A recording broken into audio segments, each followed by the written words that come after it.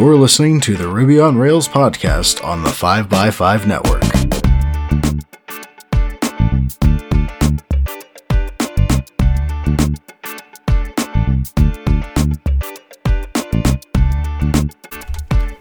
You're listening to episode 340, and I'm your host, Brittany Martin. Piotr Solnica is a software consultant with over 15 years of experience, currently working as a senior Ruby backend engineer at Castle.io. He is interested in web application development, data processing, alternative database systems, open source, API integrations, in-house infrastructure development, team leading, and mentorship. It is so great to have you on the show, Piotr. Thank you. Thanks for having me. I'm really excited.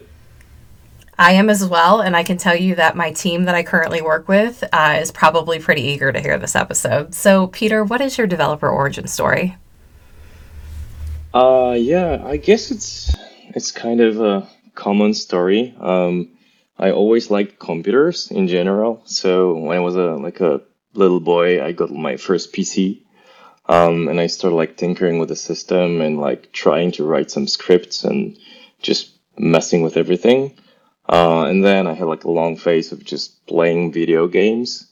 When I was in high school, I had to decide what I'm going to do next.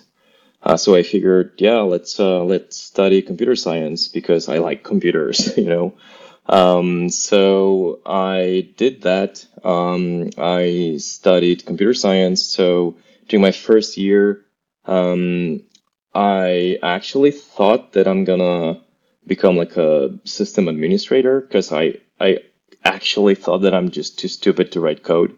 And I started learning Linux and everything related to system administration.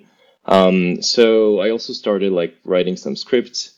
And then during studies, we started to learn various programming languages like C++, C, Java, PHP. Some Python, I think. And then I realized that I'm not too stupid. I can actually write code, and this is fun. So I started learning how to code on my own as well. And then I started a summer internship in a small company here in Krakow. And then they hired me after the summer. I got a full-time job there. So this was my first full-time job as a software developer. Back then, I was writing a lot of PHP, and I lasted for a year and a half. And then I realized that I just need to just change technology and move to a different language. So I wanted to use Python because I had a little bit of experience with Python. And by a complete accident, I found a job offer from a local consultancy. They were looking for a Ruby developer. I didn't know Ruby. Just in case of Python, I had some very, very basic knowledge, hello world type of knowledge.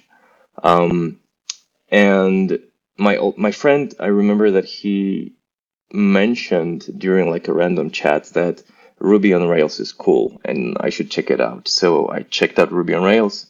I watched the famous DHH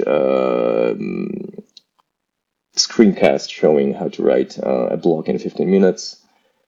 And I thought that is great and I want to do it. So I changed my mind. I started to learn Ruby, and I actually got the job at the local consultancy as a Ruby developer, and that was in 2007. The rest is history, I suppose. What an incredibly humbling story. I think it's just a reminder to the listeners that we can all feel imposter syndrome. You are an incredible programmer, as you probably know. But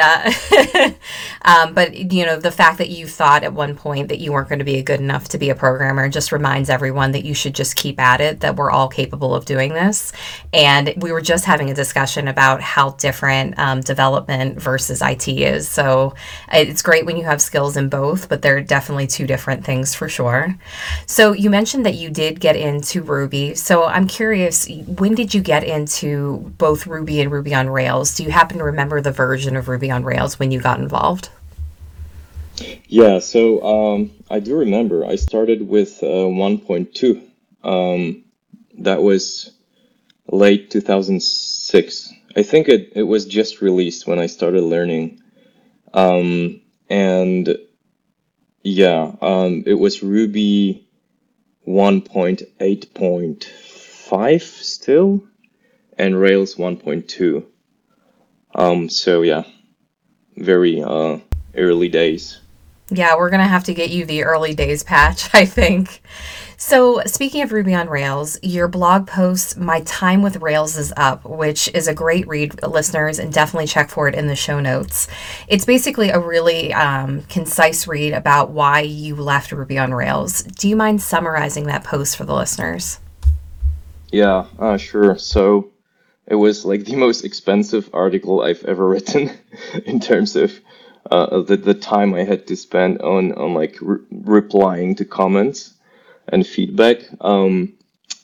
And I guess a summary would be quite simple. I spent quite some time trying to like change Rails so that it fits my needs, so that it works better for me, until I realized that it makes just no sense and I should just embrace it, and like learn how to use it effectively in a way it's meant to be used, rather than to like fight against its built-in features and its conventions. So I realized that it's just no longer a framework that meets my needs, and I need something else. Um, and there's also like I guess, a different perspective that I had back then, not as a Rails user, but as a developer who works on libraries that are supposed to work with Rails. So back then, it was 4 years ago, so a lot changed since then. But back then, I worked a lot on many libraries, many Ruby libraries, and it was like really overwhelming. So every time I had to work on something that was needed just because of Rails and the way it works, it just felt like too much. And I was like, okay, I don't want to do this anymore. I don't want to support this framework because it's got very specific constraints, very specific requirements. And in order to make my libraries work with it, I need to spend even more time. And I really didn't have that time. So I was like, I give up. I just don't want to do this anymore. So I guess like these are like two parts of this story. So as a user, I just decided that, okay, I need something else. I don't want to fight the framework all the time. I want to find something else or build something else. So yeah, back then, I bet on Hanami framework, and it's still my choice. But yeah, a lot changed, a lot improved since then. I'm glad to hear that. And I agree, there has been a lot of changes, but I've also seen the community around Ruby have opinions that have grown into really wonderful frameworks that are out there. And so, in that same vein, it really did seem like you were ready to leave Ruby at that point, but you didn't. So, why did you not switch permanently to something like Elixir? Yeah, so there are a couple of reasons. So first of all, and like I mentioned, a lot changed since then and a lot improved. And specifically, like in 2016, when I wrote this blog post, things started to like speed up in terms of like the progress when it comes to dry.rb and ROM.rb libraries. Um, we got like more contributors, core teams kind of grew as well. So things started to look just much more positive. and was also simpler and simpler to work on open source from like my personal point of view. And since things started to like really work, and like really grow very fast, it felt like it's still a good place for me. And since I'm really interested in like improving the way I build software, and I really like to experiment a lot, and Ruby allows me to experiment a lot very fast. It was still a good idea to continue working on Ruby libraries and just keep using Ruby. But also the fact that I just kept using Ruby at work was a big factor. I'm not gonna lie. I mean, I did use different languages at work, but I use mostly Ruby, so it kind of kept me as part of the community. Well, we're very grateful that you're still in the community. So let's dig into that part 2, which is the open source work that you've done. So what is the origin story of DryRB?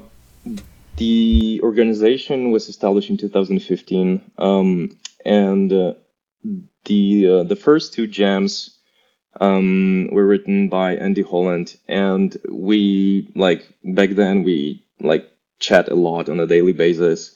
And I remember that I think I mentioned that it would be great to have a one project that groups a bunch of libraries together, so that it's consistent in terms of naming and philosophy and the way things are written. And Andy really liked the idea, so we decided to create this organization on GitHub and just start adding libraries there. So if I remember correctly, he already wrote 2 libraries, configurable and container, and we just decided to call the organization DryRB. I think it was Andy's idea, the name, and I liked it, so we went with that. And the general idea was to create a bunch of libraries that are standalone, non-intrusive, easy to use, easy to add to an existing code base, but also it should be easy to combine them together into a more sophisticated technology stack. So yeah, that's how it was born. I started contributing also in 2015, and then things just kind of exploded. This episode of the 5x5 Ruby on Rails podcast is brought to you by Scout APM. Scout APM is quickly becoming my go-to performance monitoring tool for Rails applications. I love opening it up to see a prioritized list of issues that I can quickly knock out before my end users can ever see them. With weekly digests and alerts, I can rest easy knowing that Scout will let me know if issues arise. Ultimately, Scout APM empowers developers to spend more time building a great product by minimizing the effort required to identify and resolve performance issues. Scout's developer-centric approach quickly pinpoints N+1 queries, memory bloat, and other abnormalities. Their tracing logic saves me a ton of time by tying bottlenecks back to the line of code causing the issue. Give Scout a try for free today by going to scoutapm.com/RubyOnRails, and you'll have the performance insights you need in less than 4 minutes. And as an added bonus for Ruby on Rails listeners, Scout will donate $5 to the open source project of your choice when you deploy. Thanks to Scout APM for sponsoring the show. That's so great. So, Peter, I normally don't do this, but I do have a couple listener questions for you if you're open to them. Oh, sure. So this is for you, Paul. He would like to know about Hanami and Dry in general, how they fit together, and what the roadmap for Hanami 2.0 looks like. So we are still working on the official roadmap, but when it comes to DryRB and Hanami, we actually started using some of the DryRB gems as the foundation for Hanami 2.0. So, for instance, we already have a very nice integration with Dry System, which just works out of the box when you use Hanami 2. There are other gems that are used there as well, like Dry Types or Dry Configurable, and I guess some others that I no longer remember. But like the general idea is to like leverage what we already created in dry.rb, and just make it a foundation for Hanami 2. When it comes to the roadmap, like I mentioned, we are like still working on it. There is a Trello board, which is like a public board that everybody can see, so we can link to it, I suppose. But like, it's hard to predict how long it's going to take. But personally, I still hope that we will be able to ship a beta version before the end of the year. But again, that's just my wishful thinking. But who knows? Maybe we'll do it. Peter, can you explain what dry transaction is and its possible future? Sure. So, dry transaction is a gem that allows you to define a set of steps that must be executed as part of a single business transaction. And you can have like a really nice error handling that is built in, and you have additional features like you can publish some events related to a given step. You can have subscribers that do something based on these events. And yeah, that's pretty much it. It's not really stable gem yet, but we're gonna probably release 1.0 soon. Gotcha. So can you walk me through the process as you were working on dry.rb? When do you decide that you're going to create a new gem? Is it when, users report in needing certain functionality? Are you very cognizant of making sure that one gem doesn't do too much? We created some gems as a result of like just discussing that we need something, and that was it. Some gems have been like extracted from existing gems, like dry struct was extracted from dry types, or dry schema was in a way extracted from dry validation. But I guess typically we extract things from existing code bases. I remember that in case of dry auto inject, I built it because I noticed that there's just a lot of boilerplate in my code base, and I could just very easily get rid of the entire boilerplate by just implementing a simple module builder that would define constructors for me. So that was just based on my actual experience when working on an application way, I suppose. That makes sense. So let's dig into more origin stories. What's the origin story behind ROM.rb? Oh, that's a long story. There was a project called Data Mapper. It was one of the Ruby ORMs. I was part of the core team. It was like in between 2010 and 2012. So we decided to build Data Mapper 2.0, which was supposed to implement the Data Mapper pattern like completely, because Data Mapper originally was kind of a mixture that combined both active record and some aspects of Data Mapper patterns. But in version 2.0, we wanted to have like a real Data Mapper implementation. But then we realized that the project is going to change like pretty drastically. I mean, it would be like just a new project, because we decided to like build it from scratch. So I remember that FD Grimm told us that we should just start a new project instead. So we came up with a new name, a Ruby Object Mapper. That's how it was born. Like initially, we continued working on the implementation of the Data Mapper pattern, but eventually I changed my mind and decided to like change its direction and build something that is much, much simpler than a data mapper. And that's how it looks like today. It's just a simpler way of working with the data. That's awesome. So, we mentioned this in the bio at the top of the show, but you shared some exciting news last week, and that's a new job.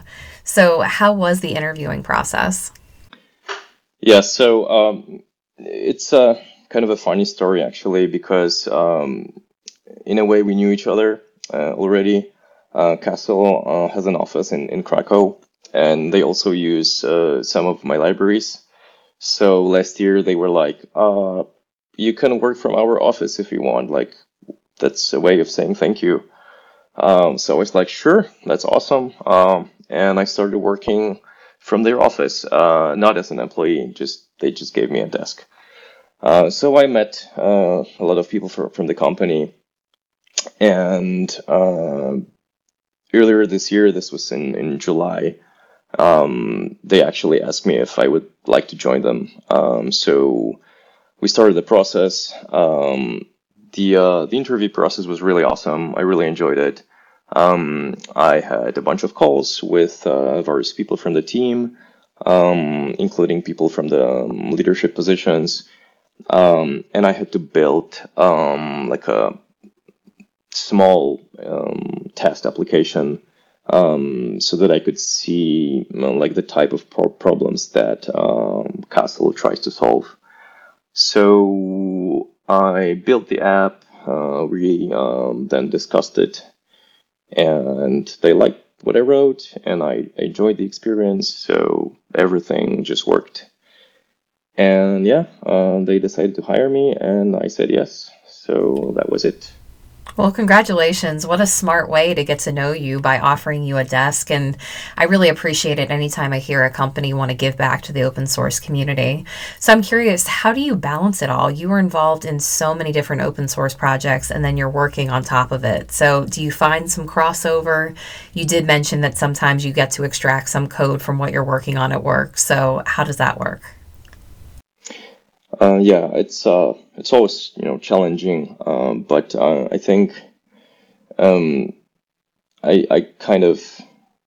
found a way to like manage it. Like previously, people would ask me this question on a regular basis, and my answer would be typically, "I have no idea. Like I just somehow do it." But yeah, I like last year I decided to actually like really organize it. So. I mean, first of all, I work way less than I used to.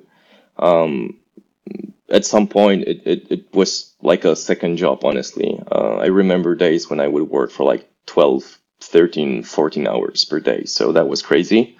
I no longer do that. But, I do work on open source every day. And I basically keep like my own backlog and try to address all the like issues and pull requests from the users every day. So this way I can stay up to date with what's going on, and people are no longer like waiting for weeks for an answer or for a pull request review. And I also like release new versions of jams on a regular basis as well. But when it comes to like writing actual code and implementing new features, this is much harder because, like I mentioned, I no longer work as much as I used to. So I just try to find some blocks of time that I know that I will be able to focus on something, and whenever that happens, I just pick up whatever I have on my list, which is a current priority, and I just work on that. But that's something I cannot really like schedule. It's very unpredictable and ad hoc sometimes. So yeah, that's how it works. Yeah, balance is everything. So I typically ask all of my guests what their thoughts on the future of the Ruby and Rails communities are, but I think I'm going to bend it a little bit different for you, Peter, because you've done so much work and I think you've kept some people in the Ruby community who left us for other functional communities.